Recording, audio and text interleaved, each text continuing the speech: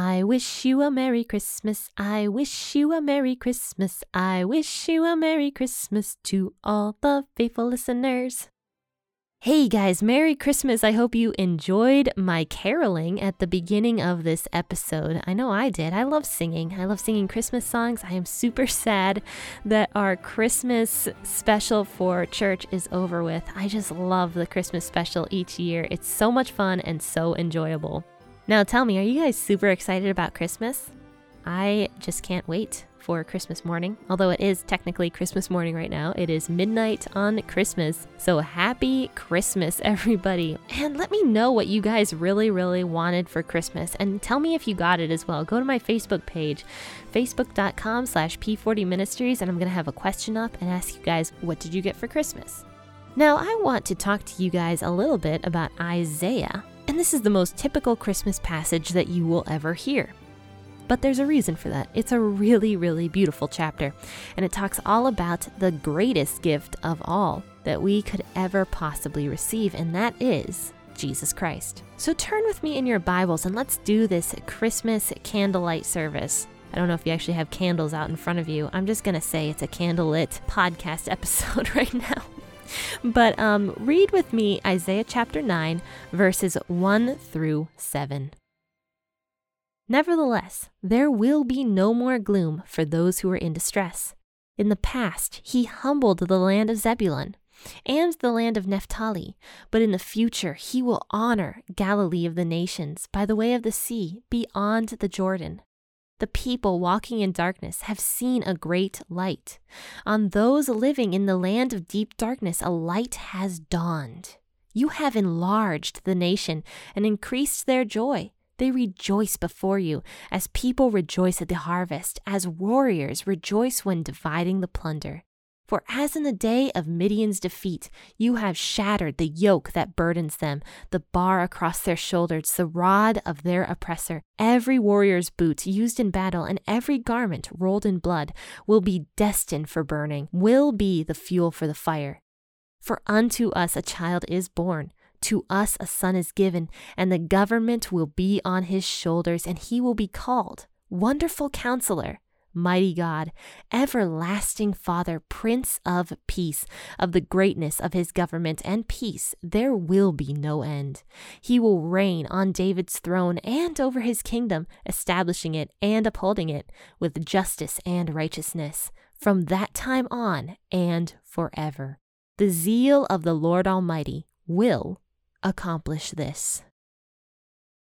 Friends, this is a promise. This is a promise to you and me, and it has been partially fulfilled already. This was written back many years before Jesus was born. This is Isaiah we're talking about, and Isaiah was a prophet who prophesied the coming of Jesus.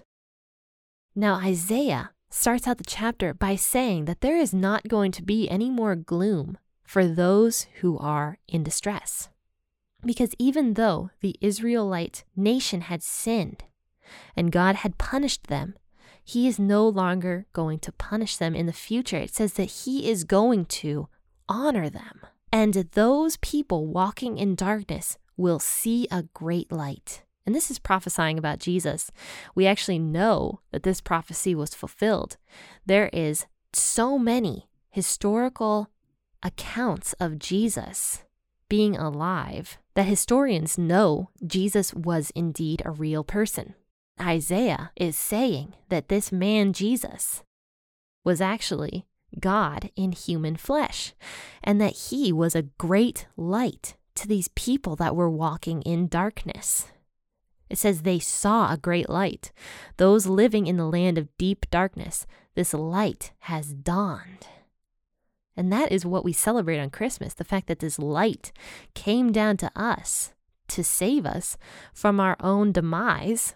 And it says that this man, Jesus, has enlarged the nation and has increased their joy, and they rejoice as people rejoice at the harvest, as warriors rejoice when dividing the plunder. Now, that is why Christmas is supposed to be a time of joy, because Jesus brings this joy to us. And you know, this joy is something that is God-given to the people who believe in him. Joy is a gift from God, as was Jesus as well. So Christmas is a time of celebration and a time of joy when we remember that this light came down to heal the hearts of many. And I love verse 4. Verse 4 is one of my favorites. It says, "For as in the day of Midian's defeat, you have shattered the yoke that burdens them, the bar across their shoulders and the rod of their oppressor." And what is this yoke that Isaiah is talking about here? Well, at the time, the people believed that this was the yoke of the Roman Empire who had taken control of Israel at that time. They believed Jesus was going to shatter that yoke and they'd be a free people. But that's not what Isaiah is talking about.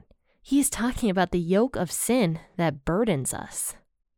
You know, when we finally let go of those sins that we hang on to, we find peace and we find joy. And that is what Jesus did for us when he comes down and heals our hearts from those sins.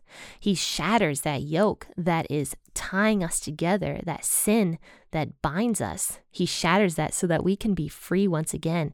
And I know this from personal experience, that when you finally let go of those sins, you just feel at peace. You feel like there's a light in your life. You can let those go. Verse 4 also talks about this rod, the rod of their oppressor. And verse 5 goes in to say, "Every warrior's boot used in battle and every garment rolled in blood will be destined for burning, will be fuel for the fire." And this is a fire. This is an eternal fire. And I believe this is talking about hell right here. And this oppressor is Satan. The Bible has already promised that Satan doesn't have much time left before he is finished oppressing human beings. And every single thing that he used to attack us spiritually is going to be thrown into the fire. But the best part of Isaiah chapter 9 is this next part.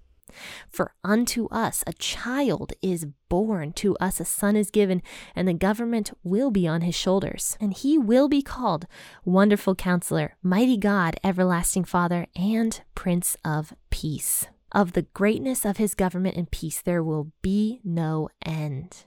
He will reign on David's throne over his kingdom, establishing it and upholding it with justice and righteousness.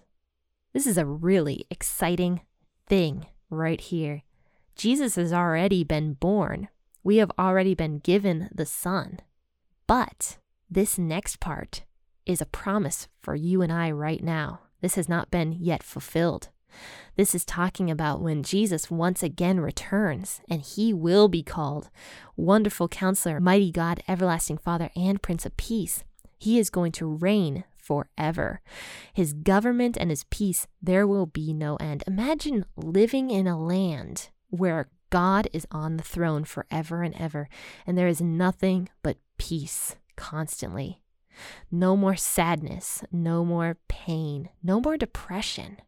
No more cancer, no more sicknesses, just constant peace, happiness, and joy, because Jesus is going to be reigning on that throne. It says he will reign on David's throne and over his kingdom, establishing it and upholding it with justice and righteousness from that time on and forever. This is a promise to you and to I. This is a promise that Jesus is going to come back. We will no longer be in pain. He is going to reign forever. He is going to be the righteous king that protects us and gives us peace and joy, comfort and happiness forever and ever and ever. And there's another verse, I believe it's Revelations, that says that he will wipe every single tear from our eyes. So there's not going to be any more crying, sadness, or pain. It's just going to be happiness forever and ever as Jesus reigns on that throne. Isn't it exciting that you and I, right now in this time in history, are given this promise? And that is the promise of Christmas and why we celebrate Christmas as Christians. We celebrate it not only to commemorate Jesus' birth, but to be reminded that he is coming back someday. And he is going to reign in peace forever. And you will be comforted for all of eternity if you so choose to believe in Jesus Christ. You will be comforted for all of eternity. Now, Merry Christmas, everybody. I just wanted to do a quick episode for you guys tonight and just remind us why we celebrate Christmas and why it's such a beautiful, beautiful holiday, and that we need to really thank God for these promises that He has given us and that He has fulfilled many of them already and will fulfill them later on. Now, I'm not going to keep you guys up too much later. I want you guys to sleep peacefully tonight knowing that these are your promises. But of course, have a very Merry Christmas. Happy listening, faithful listeners.